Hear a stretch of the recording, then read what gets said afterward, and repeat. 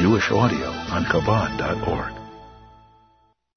This class is presented by Rabbi Mendel Kaplan, spiritual leader at Chabad Flamingo in Thornhill, Ontario. We're on chapter 4, Mishnah 16. That's page 284. Rabbi Yaakov Omer. Rabbi Yaakov or Rabbi Jacob says, Ha'olam hazeh, this world that we all live in, Doma leferozdor, could be compared to an antechamber. Bifnei ha'olam haba, that precedes the world to come. One of the best ways to communicate any lesson is by means of a metaphor. Because ideas are sometimes abstract, and concepts are left in the realm of the ethereal very often. Only very, very wise people who have truly developed their minds, have an easy time grasping abstract concepts. Thank you. However, when we talk about a metaphor, the metaphor ideally would be something that people come in contact with all the time. So you could talk, for example, about the ability to clump together different substances, and you could use some things like heat or things like water, and you clump together, and people look at you like you're strange. Or you tell them, I want to tell you about matzo balls. Matzo balls, everybody understands right away that there's heat and there's substance, and by virtue of numerous different ingredients, they can become stuck together, and instead of becoming a bunch of different particles, it actually becomes one entity. You have yourself a matzo ball. So if you wanted to speak to people and explain to them that they really could come together and they could unite, you could either talk to them in the abstract, you could talk about different entities coming together, and that when we unite we form something grander or greater. Or if everybody happens to be in the matzo ball mode, you could talk about matzo balls. And then you could say, you know what? You know that matzo ball story? That's us. We could really gel and come together. If we're warm enough and we're tepid enough and excited about what we do, and there's enough enthusiasm about our Torah and mitzvahs, we could become matzo balls. We could have all those different particles joined together, and then you have one entity, which becomes more easily understood by a person who is not in your world right now, who's not thinking in your terms. Obviously the latter. The question is the communicator in their world, or is the communicator ready to step outside of his or her world and place himself in the world of the recipient? The effective communicator knows that it's not about me, it's not about the communicator, but rather it's about the listener. Because the purpose of this exercise is communication. So if I communicate and nobody hears, can we call that communication? If I communicate and people hear something other than I said, can we call that communication? That's a breakdown of communication. Communication means when somebody else is able to understand something the way I understand it. Or I am able to communicate, to take something from point A and place it in point B, namely from that which is in my mind or in my heart to place it in your mind and in your heart. That's called effective communication. The Torah is essentially a communication. It's a communication between God and between humankind. God's relationship with the world comes via the Torah. Specifically, which area in the world or which segment of creation is able to receive a communication from God? With whom does God have an intimate relationship? With human beings. You see, we have a relationship with everything around us. Relationship means the way we relate to it. You have a relationship with your chair. You may not think of it in those terms. Sounds a little strange. But the relationship of the chair to you is that through the chair you're able to be seated. So now you're comfortable. And now we can study for 45 minutes or an hour. And you're not going to get tired. Why? Because you have the chair. So you have a positive relationship with the chair. If somebody shackled you down to the chair and you wanted to get up and run around, which is what most school children feel like, they also have a relationship with the chair. But it's a negative relationship. The child wants to jump up and down, and the child is told, no, you must sit. Like the chair in shul. Like, you want to get up and run out, but the high holiday chair is sitting there. It's the strangest thing. People pay for torture, They reserve a seat. They have to sit in even though they don't want to. You have a relationship with the chair. You have a relationship with the table. You have a relationship with your food. Did you hear the story of the guy who was talking to his fish? Sat down in the restaurant, he's talking to the fish. So the waiter came over, he says, excuse me, is everything okay? He says, no, I'm actually from Halifax. I was talking to the fish. He says, are you crazy? Who talks to the fish? He says, I just wanted to know how things are doing back home. So the waiter said, so what did the fish say? He said, well, the fish said he hasn't been there in about 10 years. Our relationship with food certainly doesn't mean having a conversation, but we have a relationship with the food. There are certain foods that people like, so they have a positive relationship. There's certain food you don't like. Did your mother ever make you eat spinach? Or something else that you didn't like? Do foods still evoke some type of memory or some type of sentiment from us? There's Yom Tov food, there's other kinds of food that are connected with something special in our lives. Different foods affect us in different ways. I'm reminded of a lecture somebody was giving about the importance of a good diet. And he says, what is the most dangerous food anybody can ever eat? So people give various guesses. One old man stands up in the back. He says, I know. He says, what do you say? He says, wedding cake.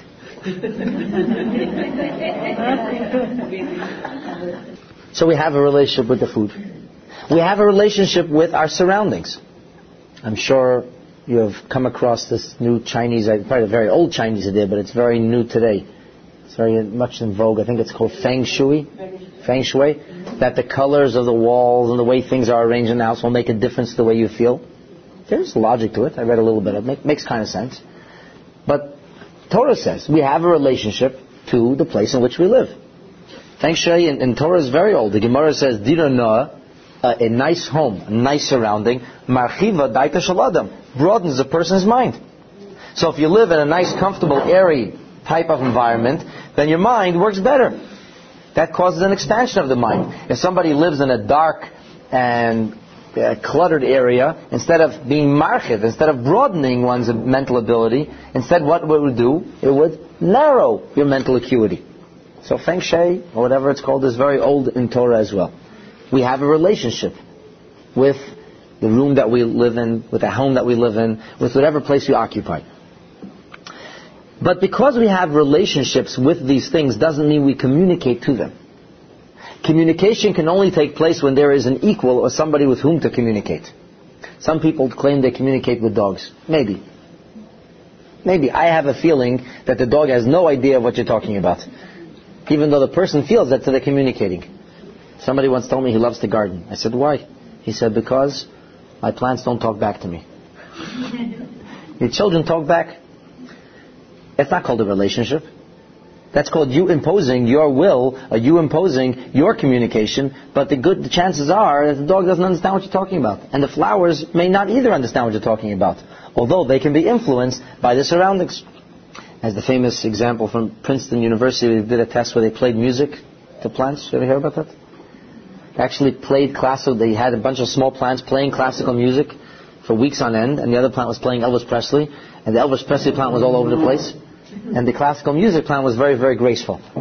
So it is possible, actually, to influence plants. I always tell that to vegetarians. I want to know why they're more comfortable chomping on the plant than on the animal. What's the difference?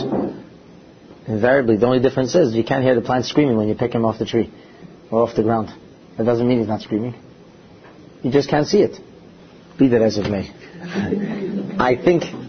I know it's very radical, it sounds very strange, but I think that vegetarians are more concerned about themselves than the animal or the environment around them. As long as I don't hear the pain, as long as I don't see the pain, then there is no pain. Which is not necessarily true. In fact, necessarily not true. The point I'm trying to make is that's not communication. Communication only happens when there is a kindred spirit of intelligence. Somebody that I can relate to, somebody I can communicate to, namely another person. People can communicate amongst each other. And that is why people specifically are known in Torah as the Medaber. The name for the human being is Medaber, meaning the talker, the communicator. Human beings are known as communicators. That's very strange. We all know dolphins communicate. Chimpanzees communicate. Why are people the only communicators? Dogs communicate to each other. Because there's no intelligent communication. The communication is more instinctive. The communication that is instinctual is really based on feeling. An animal gets a basic idea that there's a feeling somebody wants something or doesn't want something or stay out of my way and so on and so forth. But we're not able to communicate ideas and concepts. Ideas and concepts, which is in the realm of the intelligence, that can be communicated, is specifically in the domain of the human being. It's very fascinating. The Torah does not call the human being the intelligent one. That's the Latin classification. The Latin classification for human being is a Homo sapien. Sapiens, of course, means wisdom. So it's an animal that has wisdom. The Torah says no, it's not an animal that has wisdom. It's an animal that can communicate, a creature that can communicate. And he is thusly no longer an animal. So human beings are all about dibur, communication. Now here's something very interesting. God is not a person, and yet God chooses to communicate to us, which is a fascinating idea. That's really the great gift of humanity, that God chose to communicate to us, although we're not equals. In principle, one would have to be an equal. So if you said God communicated with the angels, it would make more sense. And God does communicate with the angels. However, God's special communication, which is Torah, meaning instruction, was given to people. So God communicated to human beings, and our job is to communicate back to God. Although it's very, very rare to find somebody who has a two-way conversation, where you ask a question and get a direct answer. But nonetheless, that's what's supposed to be happening. We're supposed to be involved in a relationship with God. We're supposed to feel God. We're supposed to be, quote-unquote, God conscious. I got a call from the Toronto Star a few days ago. Can they interview me about the Kabbalah? I said, why do you want to interview me about the Kabbalah? So because Madonna's coming to town. And they called Bernie Farber, and Bernie Farber said, you just call Rabbi Kaplan. He'll tell you about the Kabbalah. So I said, okay, fine. What would you like to know about the Kabbalah? So one of the interesting things she said to me, is it true that through the study of the Kabbalah one can become God conscious? Can you have a God consciousness? I said, one can have a God consciousness by studying Torah and by doing mitzvot. And the Torah and mitzvot are not separate or different from the Kabbalah. The Kabbalah is a part of the Torah. And studying Torah is a mitzvah. And when one does that, one becomes God conscious. You know, it's as if somebody came up with this amazing idea. God conscious. You could actually feel God. You know, you can have a relationship with God. Yeah, of course. That's what Judaism has been saying for 4,000 years, that you can have a relationship with God. When somebody comes along and packages it in some kind of mystical, magical type of aura, it sounds incredible. And everybody feels like they're a prophet. And everybody's flocking. Maybe they've got something there. We have to learn how to package it right. Same Torah, same mitzvahs. But for us, we should know that there's no new fad and nothing new has been discovered. I mean, the Torah has always been God's communication to humankind in various ways and on various levels. And some of it is more mystical, or some of it is more literal. But either way, all of it makes us more God conscious, makes us better people. So this is Torah. Torah is God's communication to humankind. A wonderful concept. So Rabbi Yaakov says that when he wants to teach us Torah now, he wants to teach us a lesson. Rabbi Yaakov's job is to be a communicator. Rabbi Yaakov here is serving as a teacher. It's very interesting. Rabbi Yaakov is hardly mentioned in the Mishnah. There's a saying about the Mishnah of Rabbi Yaakov, that the teachings of Rabbi Yaakov were kav v'naki, which means very, very short and very clean. That the few teachings that he actually authored that are attributed to him are very, very succinct. And their succinctness gives it a special value amongst all other teachings of the Mishnah. They say Rabbi Yaakov's teaching, since he was so sparing with words, since it was so rare that he actually would say something original, that he had thought about it so many times and ruminated on the concept for so long that it was exact and perfect. So Rabbi Yaakov was the consummate communicator. He was an expert communicator. He wouldn't communicate unless he was absolutely sure that he was getting 100% of a message across in 100% pristine, clear way, which could not be confused with anything else. And here Rabbi Yaakov, this is one of those rare Mishnayos, one of those rare examples where Rabbi Yaakov offers a teaching, and the teaching revolves around life on this earth. So he uses a metaphor. Because a metaphor is something that we can relate to. He talks to us in our world. He says, Ha'olam hazeh, the world that we live in, life as we know it, how could it best be described?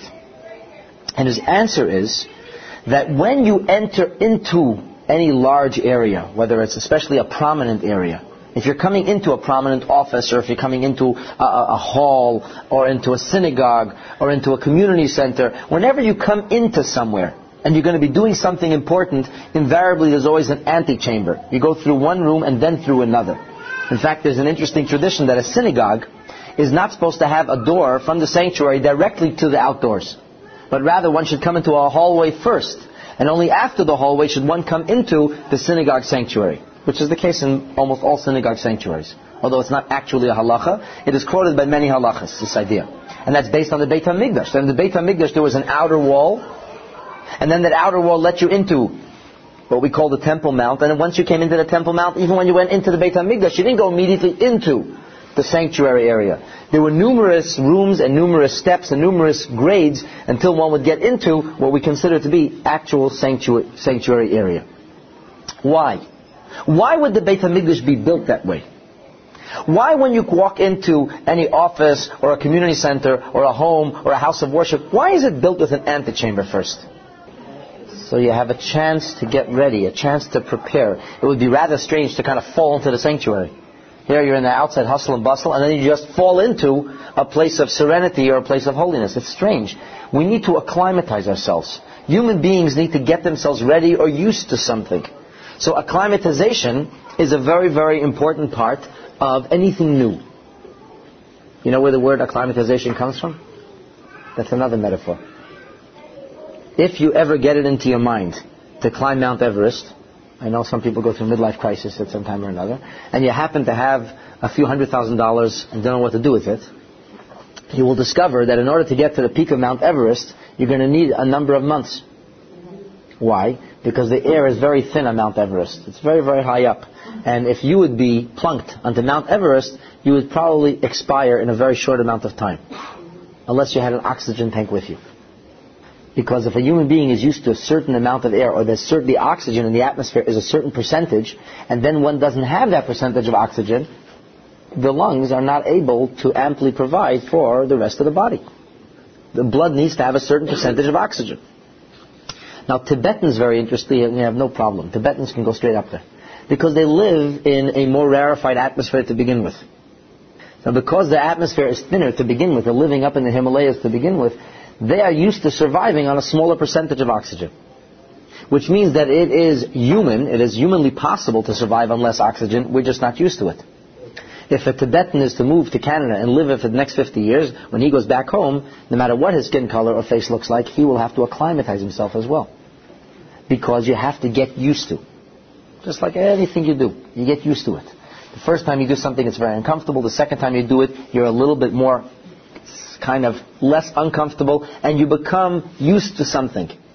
Acclimatize comes the word climate. Climate means the atmosphere, a comfortable atmosphere. Climate-controlled environment. That means you're going to control your climate. We, Baruch Hashem, today live in a day and age, and we don't have to sweat our guts out, even in the summer, because we have climate-controlled environments. We have an air conditioner. We're so spoiled today, we can't even imagine living without an air conditioner. Somebody told me recently he went on vacation, but he found out that his friends didn't have an air conditioner in the cottage. He took an air conditioner in the trunk. and it didn't sound strange to me. It made perfect sense. How else are you going to sleep? How did people sleep for 3,000 years? We just got used to it. When you get used to something, you expect it. So acclimatization means the process in which you live for several weeks somewhere on the Himalayas where the atmosphere is thinner. And once you get used to that, then you're ready to move on to the next level. I think there are 4 or 5 acclimatization points where experienced climbers know they have to break, make camp, and they have to relax and just kind of get used to the atmosphere. Just live there. Just breathe, live and breathe and exist in that kind of atmosphere to get used to it before you go on to the next level. This is a metaphor which is applicable in 10,000 ways. The first day the kids come to nursery school, everybody's crying. Only with the first grade, the pre-nursery. You're not going to hear it now because they don't have any pre-nursery. But God willing, come in September, I guarantee you it's going to be unbelievable. You walk in, mamash, your heart breaks. There's a whole classroom full of wailing kids. Come 4 or 5 days later, it's down 50%. You'll come 3 weeks later and you'll tell the kids, come home. The kids don't want to go home. Why? Because they got used to it. They love it. They're having a great time. The nursery is warm and nurturing. The teachers are friendly. The kids are having a blast. They don't want to leave. What happened? They got used to it. Mothers too. Huh? You mean they don't want to pick the kids up after? That is true. There are quite a few mothers I watched leaving here with tears on their face the first day. Yeah? That's what I need.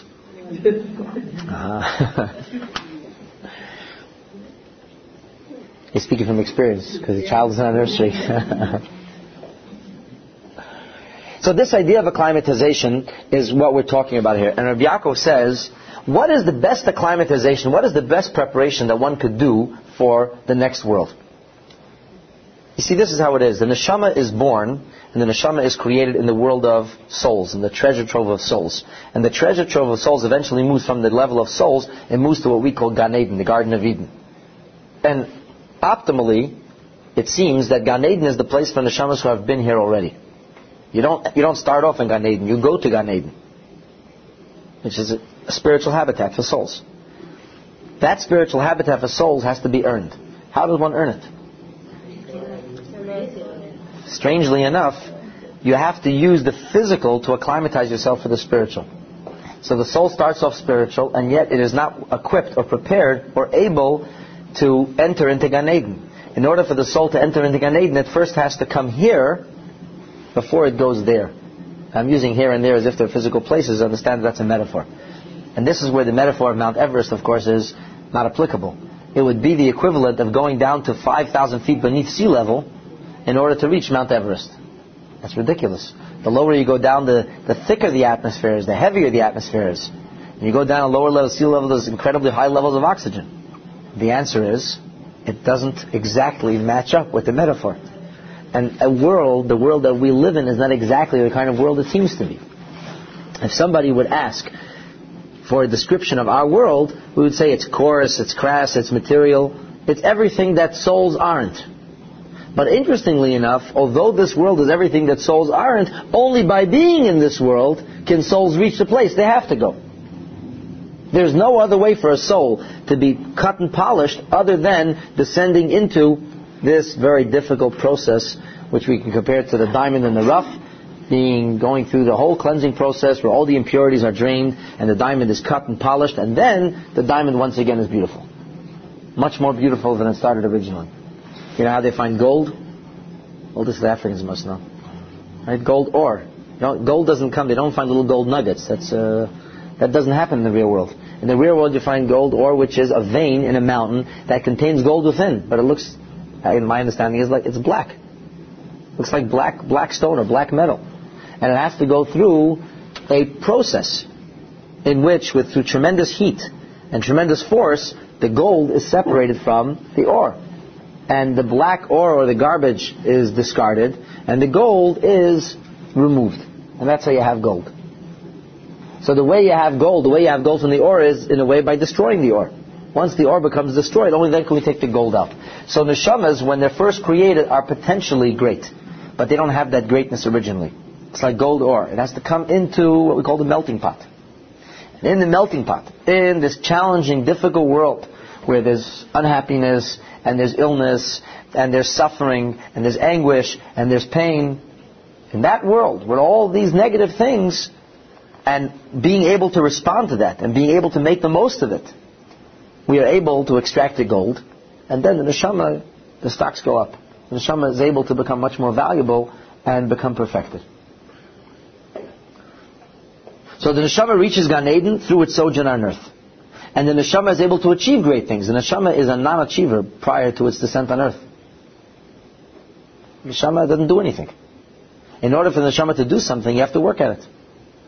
Nursery kids are the cutest thing. Little children, they're the cutest, sweetest things. But when you're going to have a child in his 40s that behaves like a nursery child, you're going to be climbing the walls. Why? Why? Because it's fine for a baby to do nothing.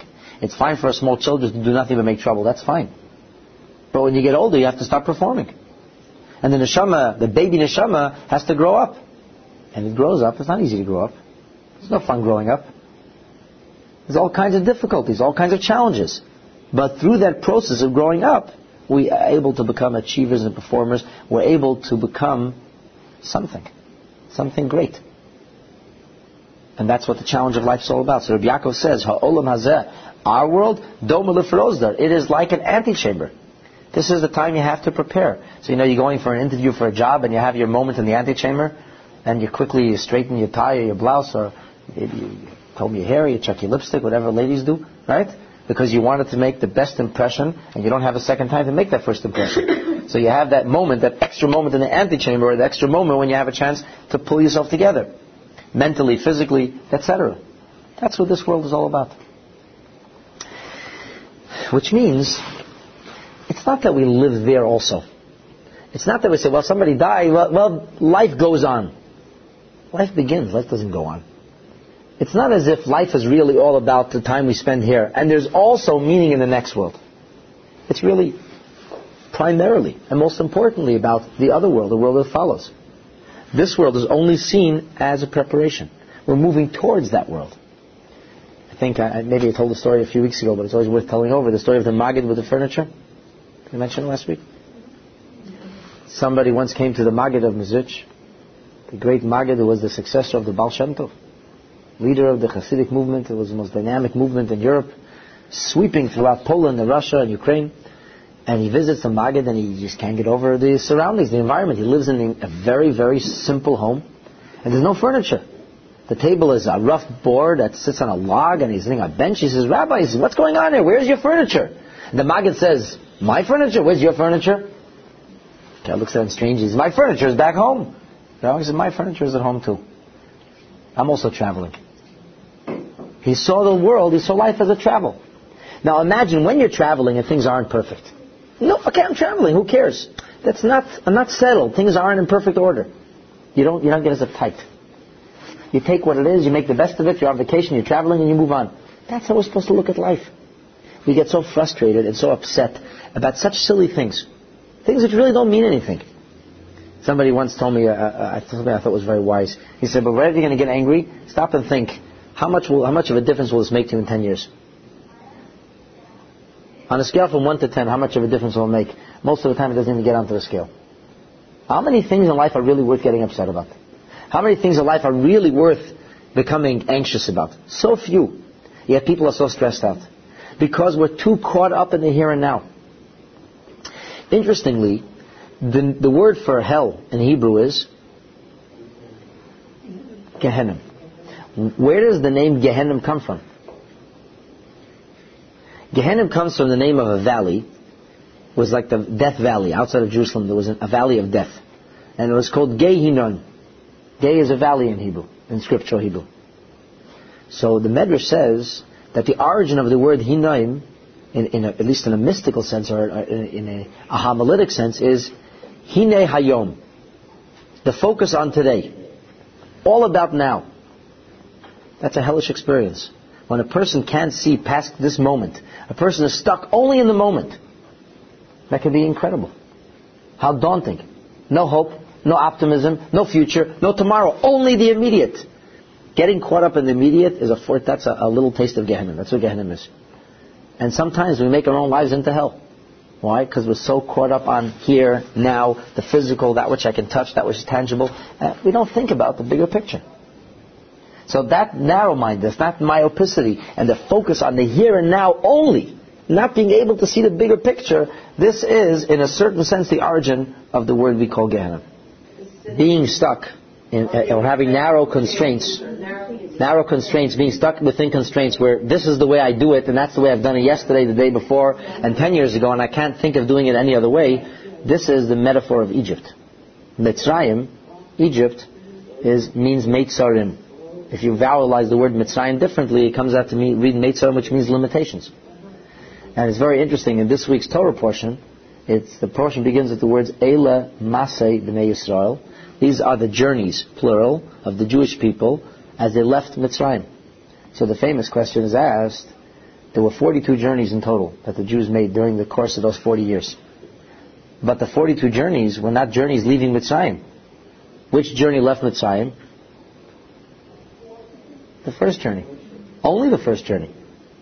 So why do we say these are the journeys, plural? They're not journeys. There's one journey leaving Mitzrayim, and the other journeys were heading towards Eretz Yisrael. So the Rebbe explains that Mitzrayim is a relative concept. That which was constrained yesterday, and today I left that, so I went out of Mitzrayim. But tomorrow, I have to go a step beyond. I have to transcend that. And we always have to keep going out of Mitzrayim, because Mitzrayim somehow follows us. And you can never be stuck. No paradigm is good. Never be closed-minded and say, well, this is the way it has to be. I used to be foolish, now I'm wise, and this is the way it's going to be. Who says? You always have to be open-minded. You always have to see a bigger picture. You always have to keep trying to transcend. And there's endless levels and gradations that a person can constantly rise in and constantly become a more patient person, a wiser person, a kinder person, a more compassionate person, because you transcend the limitations of yesterday. Growth, constant growth. But somebody who's only caught up with the here and now can never do that. Because they're only focused on the immediate. And it's true, as you mentioned, most people live that way. So a lot of people aren't too happy. I can tell you that in Yiddishkeit for sure, the comfort zone is not a healthy place to live. One is not supposed to find a comfortable place in Judaism and say, I'm comfortable, this is good. That's not called serving Hashem. Serving Hashem means to constantly strive, to constantly go beyond. I mean, ask any businessman what happens if the company is in exactly the same place year after year. Not only is it not growing, it's diminishing. It's impossible. The economy changes, the environment changes, the needs change. A company has to constantly be changing. You can't have the same computer equipment you had 20 years ago. 20 years ago it worked. Today it doesn't. You have to constantly upgrade. There is value to not getting confused. There is value to learning how to focus. Right? There's like attention deficit disorder was when you focus on everything and nothing. There is value to being able to focus. When you do something, you have to be able to zero in and focus on something. But that doesn't mean to exclude everything else. It means not to focus on everything else. You can't be focused in 10 places at the same time. But you can be aware of those other places.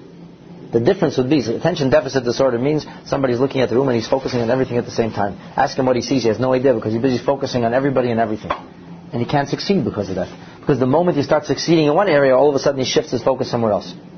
That's a problem. On the other hand, a person that focuses only on one thing, and all they see is one thing. You walk into a room, what do you see? I saw a picture. What else? I don't know. I can only see a picture in the room. That person has a severe problem. He doesn't have the proper focus. What is the proper focus? To be aware of the surroundings, and then to focus on one detail at a time.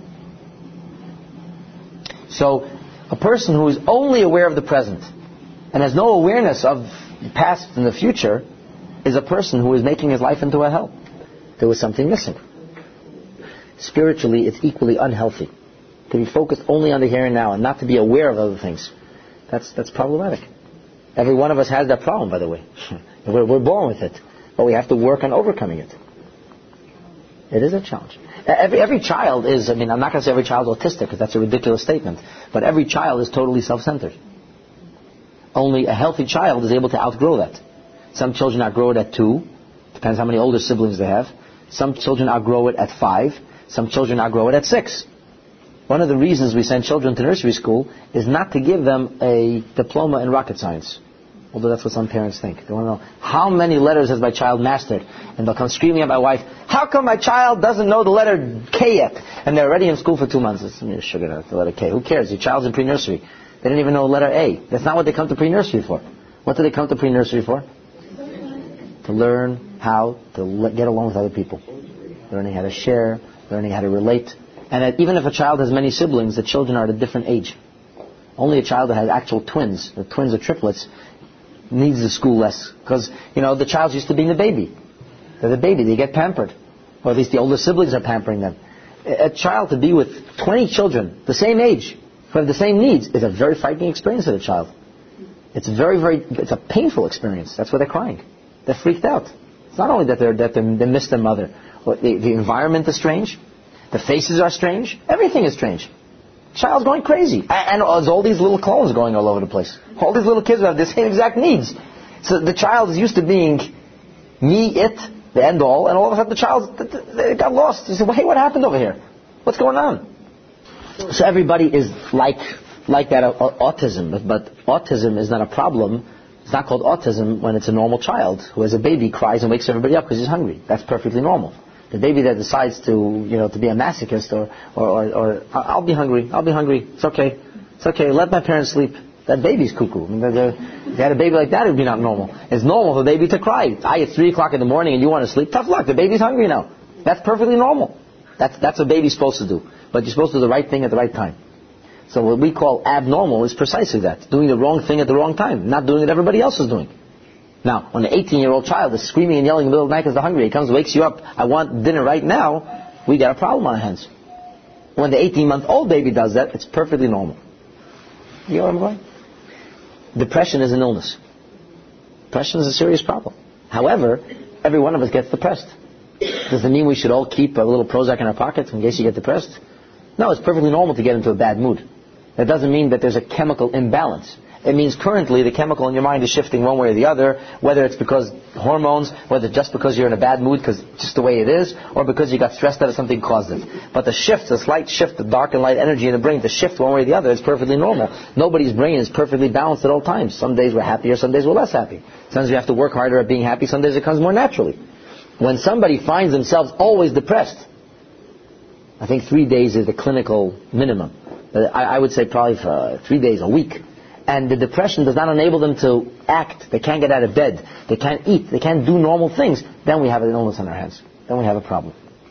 So every condition, every phenomena that exists that is designated or delineated as sickness also exists in a healthy way. The healthy way is that you can deal with it. An unhealthy way is when it gets out of control. And that's where we're talking about going back on the focus, lack of focus. All of these extremes, you could take anything and say, well, this is bad. Focus is bad. Too much focus is bad. Too little focus is bad. There has to be a balance. Gehenom, or focus on the present only, means that we have an unhealthy situation. And Rabbi Yaakov says that the world is only a parosdor. The world is only a corridor. But he says that doesn't mean you shouldn't do anything in the corridor. What's the other side? The other side of it is, haskin atzmach, prepare yourself in the corridor. Make good use of the corridor. The corridor is not a meaningless not a meaningless segment of time. The corridor is not an empty moment. It's an appropriate moment. It's a time that has to be correctly used. We're not saying, it's a corridor, forget it, do nothing. This doesn't count. It does. It counts very much. In fact, this could be the moment you need. That moment to pull yourself together is the difference between somebody surprising you or you having composure. Now, when we react to a situation because we're shocked or surprised, or when we react to a situation when we're composed, there's a world of difference. And what's the difference between being composed or shocked? A moment. A minute sometimes. It's not a lot. In the bigger picture, it could be a very, very small amount of quantity when we talk about the time, but the quality of that time is very, very important. So the antechamber is an insignificant amount of time and an insignificant stage of rite of passage, and yet most significant. Because the 2 minutes in the antechamber, or the few minutes you have to prepare yourself, are more important sometimes than all the other 2 minutes that follow. And you can achieve more in those 2 minutes by pulling yourself together. That gives you a light years of advantage when you're going to the next stage. Which is exactly what the next Mishnah says. Haskin atzmach beprosdor. This the first Mishnah finishes. Prepare yourself in the antechamber in order that you go into the palace. However, realize that the time you have to compose yourself is incredibly valuable. Hu used to say, it's more valuable to have one moment, just a moment of tshuva. Tshuva literally is translated as repentance, more aptly as return. Return to basics, return to who we were destined to be, namely an interlocutor with God, part of that godly communication, a partner with God. And invariably we stray from that partnership. We ignore that partnership at one time or another. The Yetzer Hara gets the better of us, we get clouded or confused, and we lose focus. So that's why we constantly need to get back on track, get back to the focus. That's the idea of tshuva. We're always having to do tshuva. You don't only do tshuva after you pull the trigger and hurt somebody. You do something big. Tshuva is a constant, so you constantly remind yourself. Like any good company has constant meetings. And what do they do what is the point of the meetings? Because invariably you pull away from focus, get back to the focus. Always get back to basics. It's a constant ebb and flow. As we go through life, most of us, except great tzaddikim, get diverted. We get pulled off center. We lose sight of what's most important very, very often. And therefore you have to constantly pull yourself back to the center. Constantly be involved in tshuva. Constantly experience the performance of masim tovim, of good deeds. Do good things. Revel in the good things. Be excited about it. Don't just do mitzvahs in a lackluster way. Masim tovim, it's a good deed. It's a deed that's full of life, that's full of passion. It's something that you're doing and it's evident that it's a good thing. So one moment of that in this world is more valuable and is more beautiful mikol chayei olam haba than all of the wondrous gifts that the next life, the afterlife, has to offer us, one moment of tshuva ma'asim tovim is more powerful. Going back to our metaphor, when you're talking about a very, very important situation, and somebody gets that 2 minutes to compose themselves. So, you have 2 minutes now, just compose yourself quickly. And you compose yourself, you can go out there, you can have a battle that lasts an hour long. And no problem, that whole battle, you can hold yourself. Why? Because you had the 2 minutes to compose yourself. But when you had the element of surprise, everything is lost. Right? What is the most important thing that any military strategist can look for?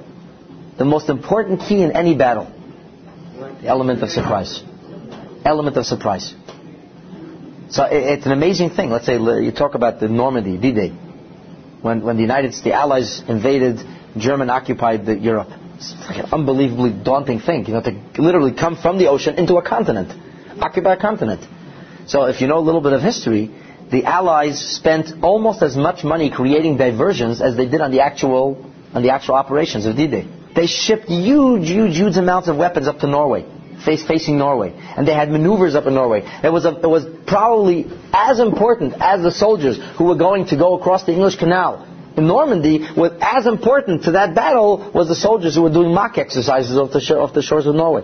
Why? Because that way they created some element of surprise, and only because of the element of surprise were they able to pierce the Nazi armor once they got inside. So then it was a question of time. Then the Russians came from the other side, and Baruch Hashem, that evil was destroyed. The point, though, is sometimes something can be very, very small, yet incredibly valuable, because that sets the tone for everything that follows. From D-Day till the end of World War II took a couple of months, more, a couple of years of fighting. Millions of lives were lost from D-Day until the end of the war. Yet what happened before that day, the circumstances of that day made all the difference. So that you understand is a metaphor. Then this world we say is an antechamber, but such an important antechamber. It's a passing stage. It's just a couple of days. It's a couple of weeks, but it's such an important passing stage. Because what you accomplish here in those few minutes is more valuable than everything in the world to come.